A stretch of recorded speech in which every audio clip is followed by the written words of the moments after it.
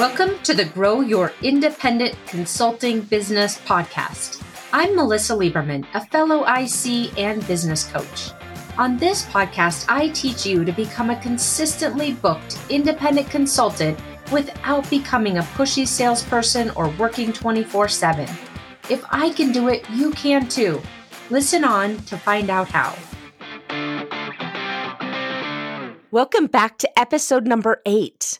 Today, we're talking about your game plan for that first meeting with your ideal prospect. So where we left off last week was you booked the call, that first call with your ideal prospect using the strategies I shared with you. That was episode number 7. And now what? You've got the call. What should you say in order to make this call productive, both for you and for that prospect, and start to move your sales process forward?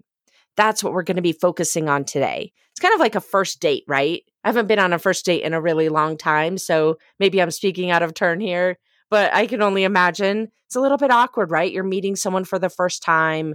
You are starting to get to know them as a person who's in the role that they have, in the company that they're working in. And it's always a little bit awkward to get that off the ground. And so today I want to share with you a game plan so that you can make that call very productive, again, both for yourself and for that other person, and so that you avoid some of the pitfalls that I see a lot of ICs making when they're in this first call, especially. Although I will tell you, this game plan will work for really any business development type call that you've got on your books. So we'll start off today with the 4 biggest mistakes I commonly see when independent consultants are in that first call with a prospect, just a level set on what you don't want to do. And then I'm going to walk you through the 5-part formula that you'll want to implement. You can use it as a structure for your first call so that you avoid those mistakes and make that call effective and, quite frankly, easy for yourself, not so awkward. And one thing I'll tell you is I'm going to give you a lot today of strategies. So no need to furiously take notes as I talk. I've created a cheat sheet for you. There will be a link in the show notes so you could download that. So just sit back and listen to what I have to say, and then you can download that cheat sheet so you have the exact structure that you need as you're going into these calls with your prospects. Okay, with that, let's dive into the 4 biggest mistakes. Number 1, you could be in employee mindset as you're going into these calls. And what I mean by that is you're thinking of them as hierarchical. We're so ingrained in corporate to think about people in terms of where they sit in the organization and what their title is, what their level of authority is, what their position is in the org chart. And as a result of that, what I find is that a lot of times ICs go into calls thinking about that person they're meeting with as either more important than them because they perceive them as higher in an org chart than what they would be if they were in an org chart. As an IC, you're not in an org chart. But if you were in an org chart, going in thinking about that person you're meeting with as somehow more important. And then it makes you feel so much pressure, right? Another mistake that I see in this same bucket here about employee mindset is also thinking about the person as not as important for those same reasons. So if you perceive them as kind of being lower than you in the totem pole, if you will, the corporate totem pole, then that also influences the way that you show up in these meetings. So think about that as one of the mistakes as we move forward here. And I'll dive into more on how to avoid that. But it is something that can create really a disconnection really early on in the relationship with that prospect because of thinking from an employee mindset perspective and that org chart. Number 2 mistake, not being yourself. I see this so often. It's like Dr. Jekyll and Mr. Hyde, which is kind of weird to use this example because I don't even know if I've ever seen that movie. I have seen the movie. It's just been a long time. But hopefully you get the concept. You know, you go through your day being so confident and really adept at delivering your consulting work. And then you flip over and kind of feel like you have to put on this sales hat and become a completely different It's very common. A biggest mistake is that people become a very different person when they think they're in quote unquote sales mode. And it causes them to seize up or just really act weird in a way because they think they need to be a salesperson, like some different version of themselves. So that's mistake number 2. And again, I'm going to share with you the formula to overcome these mistakes. But I just want to make sure that you see what these traps could be first. The third biggest mistake is going into what we commonly refer to as sales mode, thinking that somehow you need to give like this amazing elevator pitch and wow them into needing what you do. And you kind of throw everything out there and hope it lands. And also kind of thinking about this as like, I have one shot, I better make it count. Creates so much pressure, right? And the fourth biggest mistake that I see is that ICs go into these calls with their prospects not really clear on what the very specific outcome is that they want to achieve. They go in with the idea that, well, number 1, I hope they like me and I'll figure this out as I go.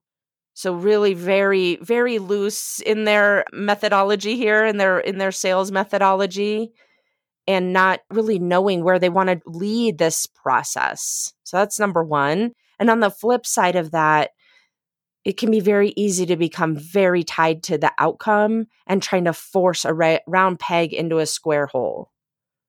So those are 2 kind of extreme versions of not being clear on the specific outcome and knowing that you're not trying to land the deal in that first call. You're starting a dialogue that creates a process that then you want to move forward. And I'll describe that in more detail here as we go. So those are the 4 biggest mistakes that I see as independent consultants are starting to engage in a dialogue with their new prospects. Can you recognize any of these mistakes? Maybe you've had meetings and some of this has gone on, or maybe you haven't had meetings yet. So I want to help you avoid those mistakes. So now that you know what the mistakes are, let's dive into what that 5-part formula would be that you can lean on to make this first meeting really effective. And again, quite frankly, you can really use this in any type of a sales meeting, but it's really powerful for the first especially. So I'm going to just share with you the 5 parts, and then I'll break each one of them down in more detail after I get through giving you the outline here. So the 5 parts are: number 1, set your outcome goal for the meeting. Number 2, drop your employee thinking. Number 3, purposefully be yourself. And I'll tell you what that means. It might sound kind of strange, but we want to be ourselves. Number 4, get into what I call productive emotions. And then number 5, know what those 2 to 3 possible next steps are that you might recommend. You might not end up recommending any of those, but we want to have a few in our belt, under our belt, in our toolbox, whatever the word might be. Okay, so let's dive in to the first part that I just shared with you. If you want this as a cheat sheet, there's a link in the show notes. Okay, so number 1, set your outcome goal for the meeting. And there's some do's and don'ts here. Number 1, don't tie yourself to a specific outcome because you don't actually know what they care about yet. If you go in there with a very strong agenda about how you want to come out of the meeting, you're going to miss the point of the dialogue, understanding what that prospect cares about. So don't go in there trying to talk them into something specific. What you're going to want to do when you're setting this outcome goal for the meeting is go in with the simple plan that you're going to add value. And you can use one of the strategies that I shared with you in episode number 7 for that, or simply provide kind of a neutral sounding board for them to discuss what their goals and their challenges are. That in and of itself can be incredibly valuable to have someone, they feel that you're trustworthy to talk to about challenges that they're having that either people internally might not understand or that it's not as safe for them to be discussing some of these challenges with their peers or even their boss in some cases. So go in with that plan of how you're going to add value as an outcome for the meeting. And listen, I can't emphasize this enough. If you can go into this call with 80% listening, they're talking 80% of the time, and you're talking 20% of the time, It can be very, very useful for them, and they will want to continue this dialogue with you. If you're there pitching them, telling them all the things, it can be really off-putting. And you don't even know what all the things are because you haven't actually asked them yet. So with this in mind, think about what some of these outcomes could be for you. You want to go in, you want to add value. Some examples could be that simply you want to walk away with clearly understanding what their challenges are in the areas that you could help. Or you want to walk away with understanding why they haven't fixed those challenges yet. Probably and you want to walk away with understanding why they haven't fixed those challenges yet. What are the challenges? Why haven't they fixed them? How could fixing the challenges make a difference for them? And then agree to the next steps for continuing the conversation. And I'll give you more on that as the fifth part of the formula about what you want to walk away with. But at the heart of this, the goal of the meeting is to add value to them by asking good questions and listening. And if you can get your arms around that, then you're going to be in a really good space to have a productive call with them that is valuable to them. And they will want to continue that dialogue with you. Okay, number 2. So we just talked about what that outcome would be for the meeting at a high level. Now we want to make sure that we're going into this in the right frame of mind. And that starts with dropping the employee thinking that we were talking about earlier.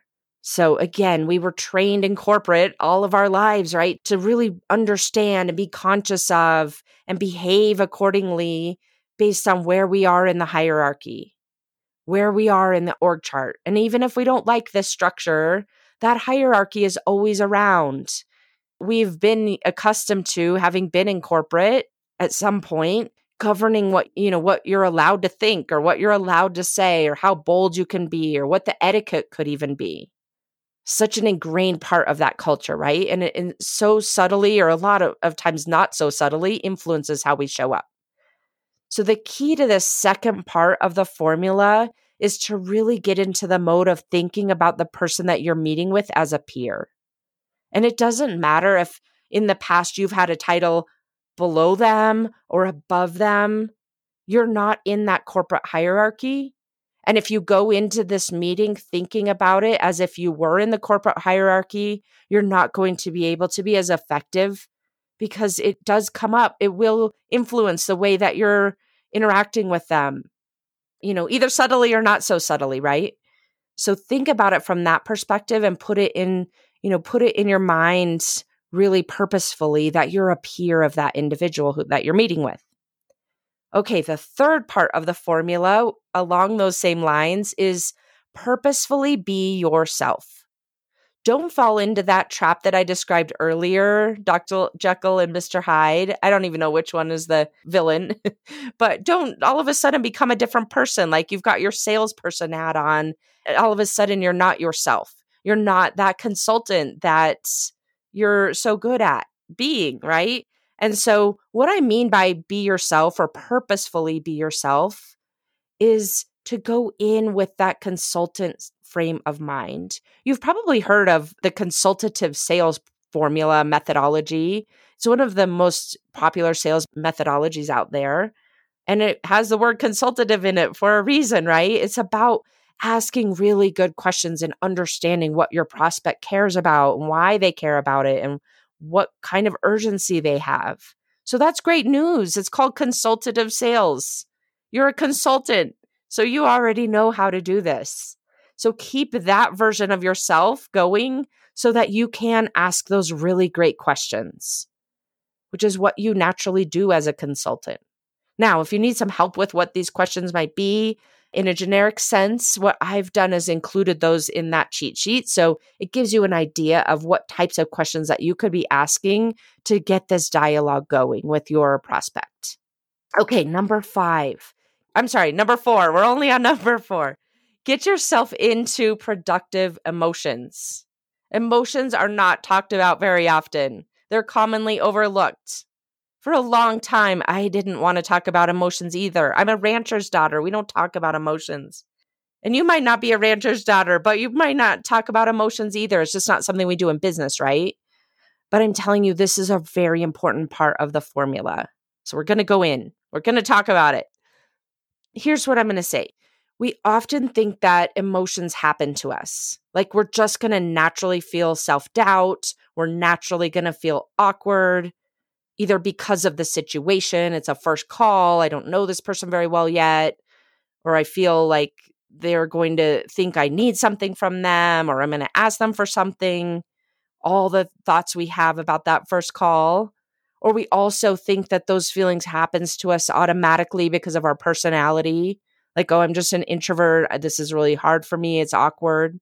But I'm here to tell you that you are not feeling those ways because of the circumstance, because of that first call, or because of your personality. It's because of how you're thinking about the meeting. It's because of how you're thinking about the person you're meeting. Those emotions are coming from how you're thinking about yourself in the meeting. And so the good news is you get to choose what those thoughts are on purpose, so you can create the feelings that you want on purpose. Now, this is a much bigger topic, I will say, especially than we have time for today, but I'm just going to simplify this very clearly for you in the context of this first meeting. So I'll just give you the bottom line here. And again, it'll be in that cheat sheet. But number one, you can know that you can direct your emotions. They're not just coming at you because of the circumstance that you're in. Know that your emotions are going to impact how you show up in the meeting. Are you going to come in confidently and asking great questions and really making a connection with that prospect? Or are you going to come in more hesitant and awkward because of the thoughts you're having about yourself? So the key here is to intentionally get into that most productive emotion for this scenario, for the meeting.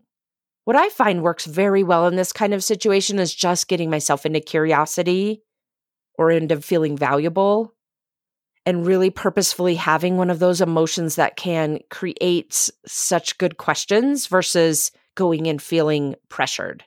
So to get into that productive emotion, which is this fourth part of the formula, just really intentionally think about yourself and the other person you're meeting with and the meeting itself in a way that creates this detached curiosity or whatever it is that you want to feel. What would you need to be thinking in order to feel curiosity versus pressure? Something like, I'm really curious to figure out what this person's challenges could be versus, oh, I better make this count. It could be as simple as that. So that's the fourth part of the formula. And then finally, the fifth part of the formula is just have in your back pocket. That's what I was trying to say earlier, the back pocket. Have in your back pocket what those 2 to 3 possible next steps you might recommend. It's knowing what you might propose as the next step. You don't want to go in with one next step, one of them, because it's going to block you from listening. But at the same time, you do want to know what's going to be an effective outcome of this meeting so that you can get them to agree to the next conversation. So we've got to strike a balance here. And so what I recommend doing is brainstorming what several possible next steps that you could have at the ready. And then you'll kind of know where you're guiding the conversation. You know where you're guiding, what questions you're asking. And it may go in a direction that you hadn't anticipated. No problem. You may not even use one of these 2 or 3 possible next steps, but at least you'll have them as a backup, number one.